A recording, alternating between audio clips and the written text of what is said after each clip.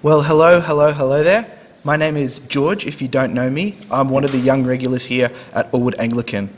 And before I start, may I just say, just how much of a blessing and opportunity it is for us today to be praising glory in Christ together. It's great that through lockdown and through all things considered, we still have the power of technology and the internet to praise in the Spirit of Christ together. We're still given the chance to share God's word, even though in these tough, trying times.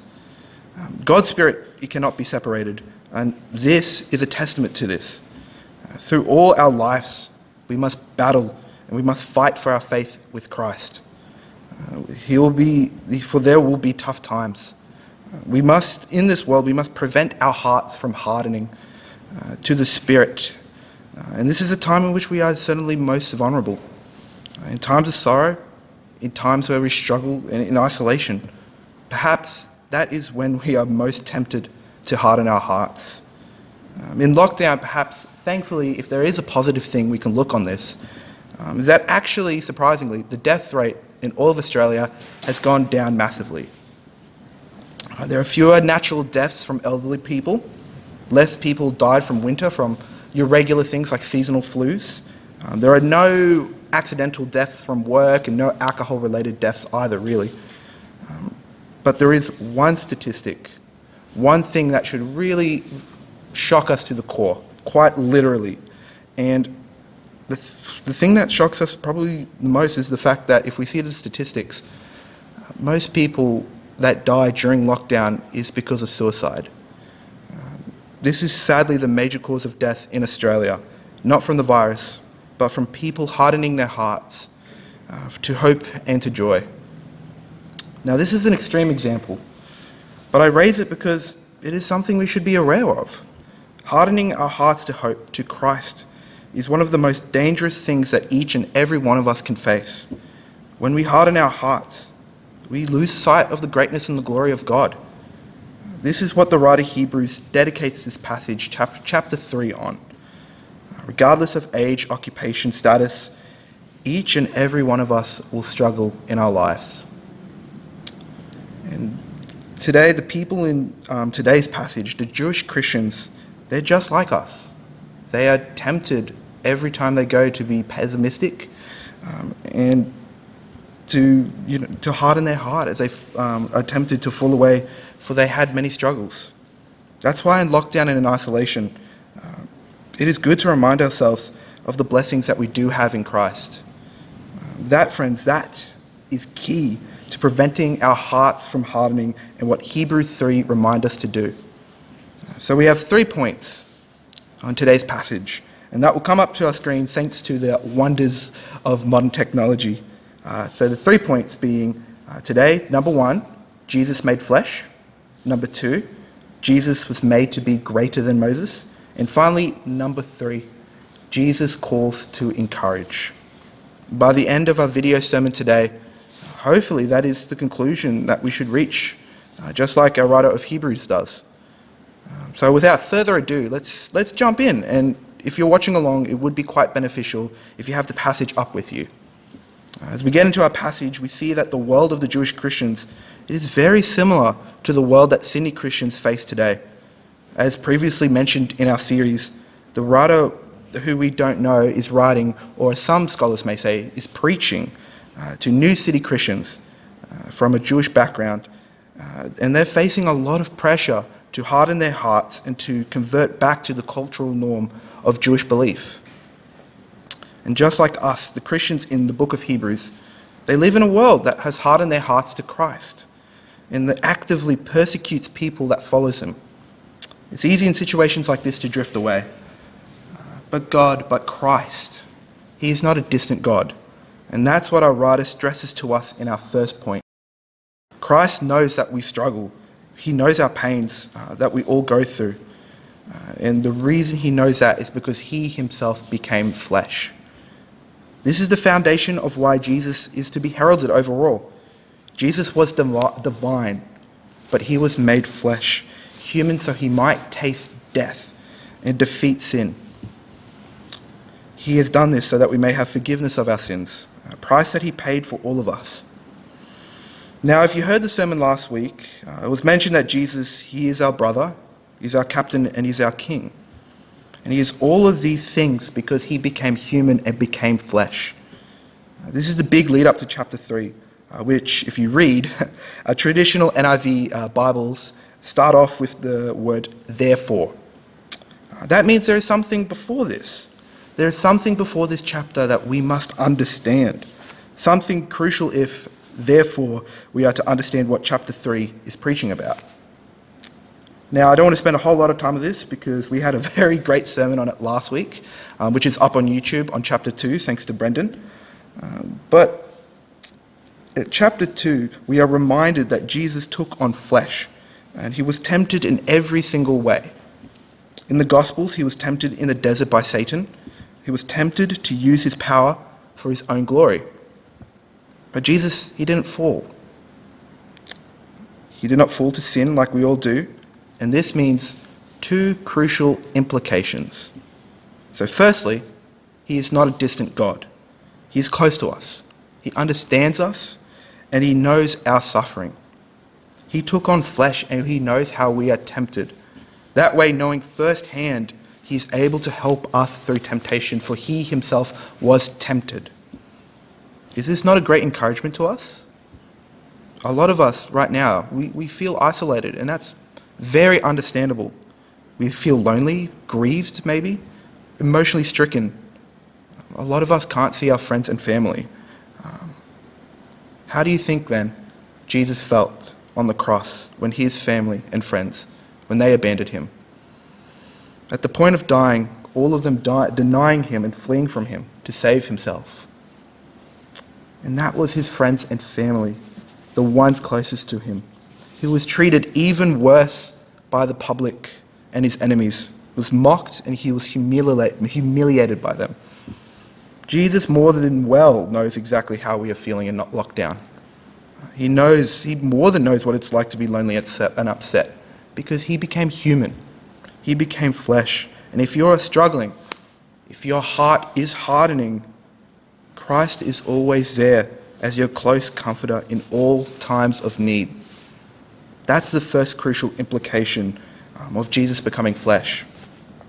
The second crucial implication that we read in chapter 3 is because Christ became flesh, he is perfectly able to fulfill the Old Testament law and become our high priest.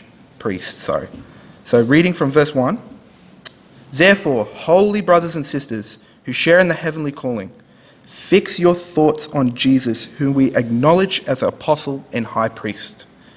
So before Jesus, the law in the Old Testament required that each and every year a sacrifice was to be made for Israel's sin.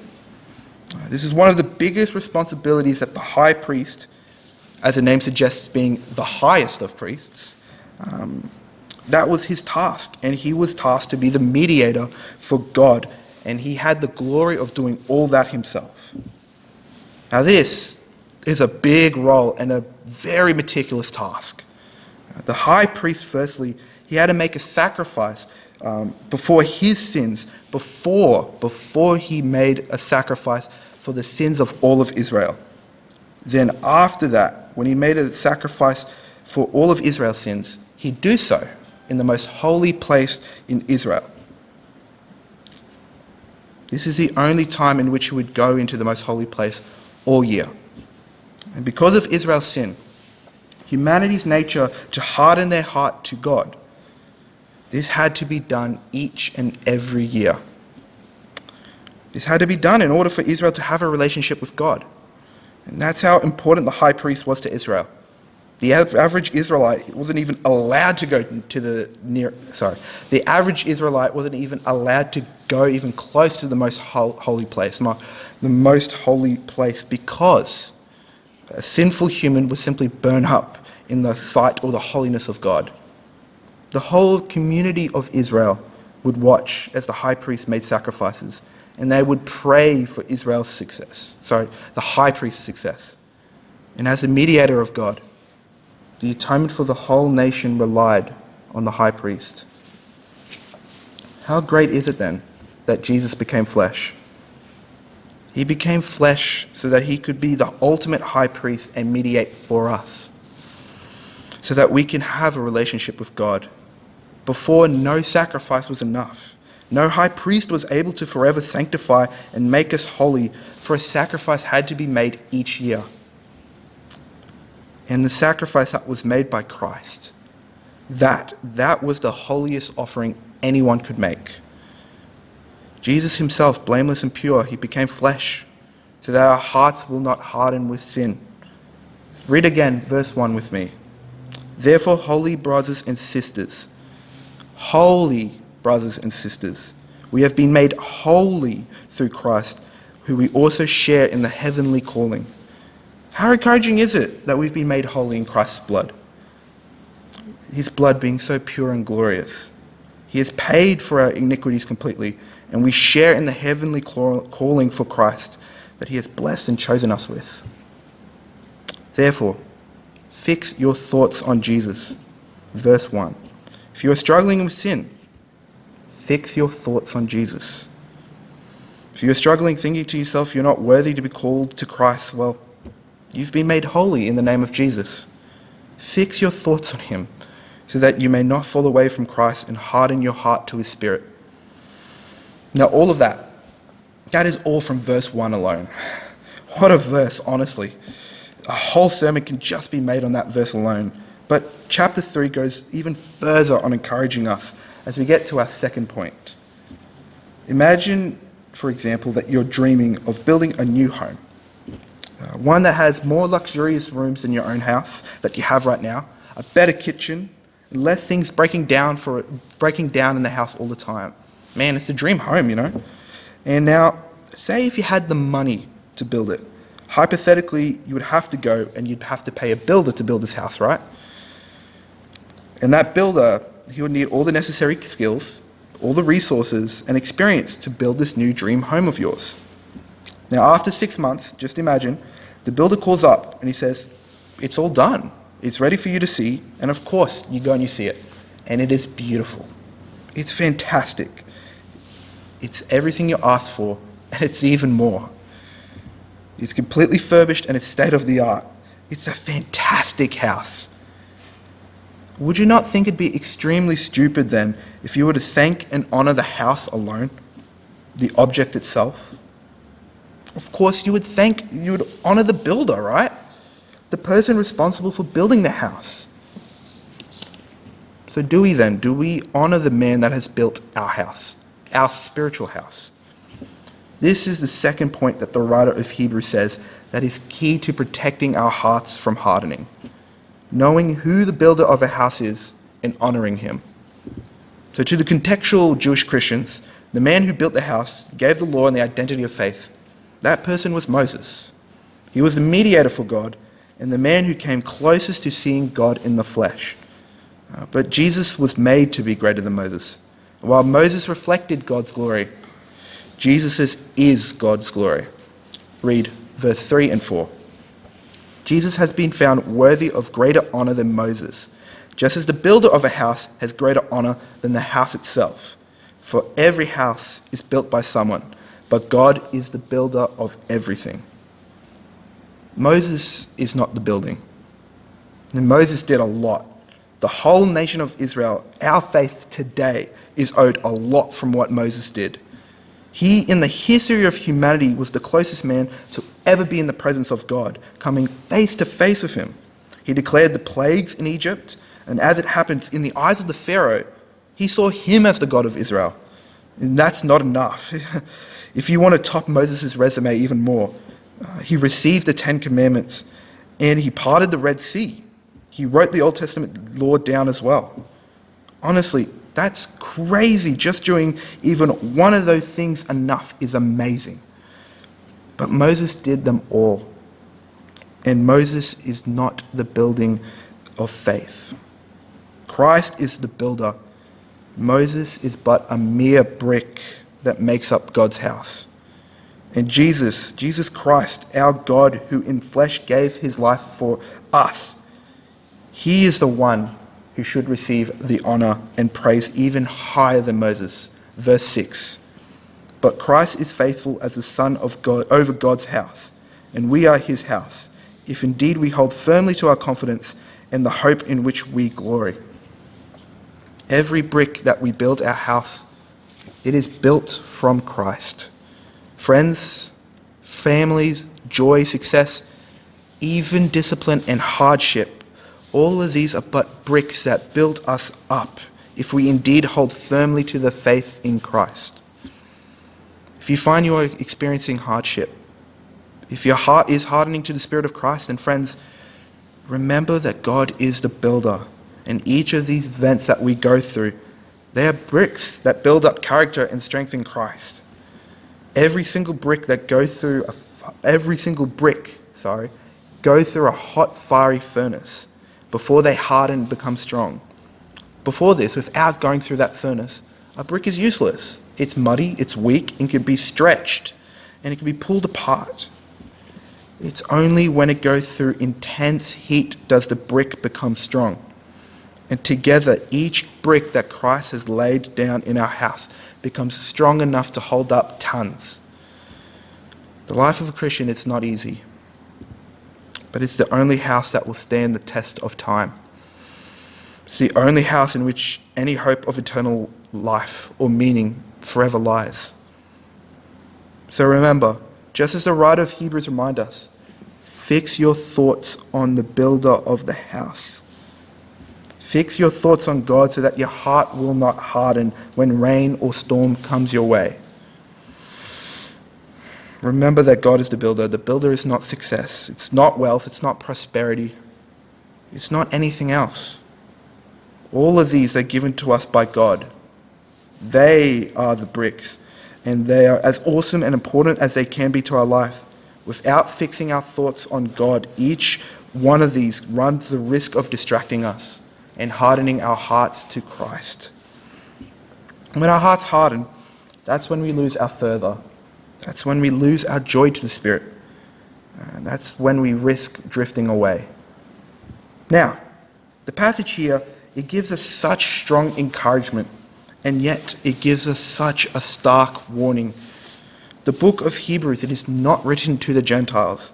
It's not written to unbelievers of the gospel. It is written to Christians. Christians who are facing persecution and hardships from their cultural roots, demanding that they harden their hearts to Christ. This is the same for us. This message that Hebrews 3 tells us is that for Christians, it is a lifelong battle. Christ's faith is so strong. If we are Christians, we cannot fall away from God. That is true. But through hardships and setbacks that each of us will undoubtedly face in our lives, we can drift. And that leads to our final point. Knowing that Jesus is the builder of our house, he calls us to action in response. Look with me, verse 7. So as the Holy Spirit says, today if you hear his voice, do not harden your hearts as you did in the rebellion, during the time of testing in the wilderness, where your ancestors tried and tested me, though for 40 years they saw what I did. From the time Israel went out of Egypt, which the passage references, to the resurrection of Christ, and finally to this day, we hear God's voice. We hear his voice through the word of the Bible and through his Son. The message is not changed, for God is unchanging. If we hear Christ's voice, then we should not harden our hearts. For if we do, like the Israelites, discouraging one another in the desert, we will not be able to enter God's rest. So how can we soften our hearts to Christ in the face of difficulties and struggles then, rather than the opposite, like the Israelites wandering in the desert? Well, the key to doing that can be found exactly in verse 12. Reading from it. See to it, brothers and sisters, that none of you have a sinful, unbelieving heart that turns away from the living God, but encourage one another daily, as long as it's called today, so that none of you may be hardened by sin's deceitfulness. We are brothers and sisters in Christ, all made holy and called to be in a relationship of God because of Christ. How strong are we then if we encourage one another in the name because of Christ? The Israelites fell away, hardened by sin's deceitfulness, and this was only fueled even more by their constant grumbling and their constant bickering and discouragement to one another. Brothers and sisters, is this not us in lockdown? Are we disconnected from one another, grumbling and discouraging ourselves? Are we angry at our circumstances, at God for all the hardships that we are facing right now in Sydney? Are we hardening our hearts to Christ amidst this lockdown season? Friends, it does not have to be this way, for Jesus, he is the builder of each of our houses, and we all have the power to encourage one another in Christ. Again, right from the beginning of our sermon, nationwide mental health is dropping across all demographics. Anxiety and depression are increasing, and yet every week, the views on our YouTube channel on Elwood Anglican, every sermon, the views are decreasing. And yet in all this, we are blessed to live in an age that we are today. If the pandemic hit just 15 years ago, there would be no way we could have a service every week in the comfort of our homes. There would be no way we could contact one another so easily and readily with all the power of a device that could just fit inside our pocket, our phone. And that's the key to softening our hearts to Christ, rather than hardening our hearts from sin. It's by fixing our thoughts on Jesus, counting all the blessings we have, and encouraging one another in Christ. So as we conclude today, rather than letting lockdown discouraging us and hardening our hearts, let us use it to encourage and grow one another. When's the last time you've contacted someone from church? Given them a call to have a checkup or just a chat? There is so much good, so much encouragement we can give one another to bear and strengthen ourselves amidst trying times like now in lockdown. Let the words of Hebrews 3 challenge us then. Encourage a friend, a family member maybe that you haven't seen or talked to during lockdown. If there is someone you suspect is suffering or struggling mentally and emotionally, it only takes a 10-second message. Ask them how they are going. Ask them how you can pray for them. Every single one of us has so much power because of Christ, because he is the builder of our house. Individually, a brick, it cannot hold much. But together, the bricks of a house, it can hold a roof weighing several tons, strong enough to withstand severe storm and hail. Encourage one another, brothers and sisters. Fix your thoughts on Christ so that each of us may not harden our hearts to sin.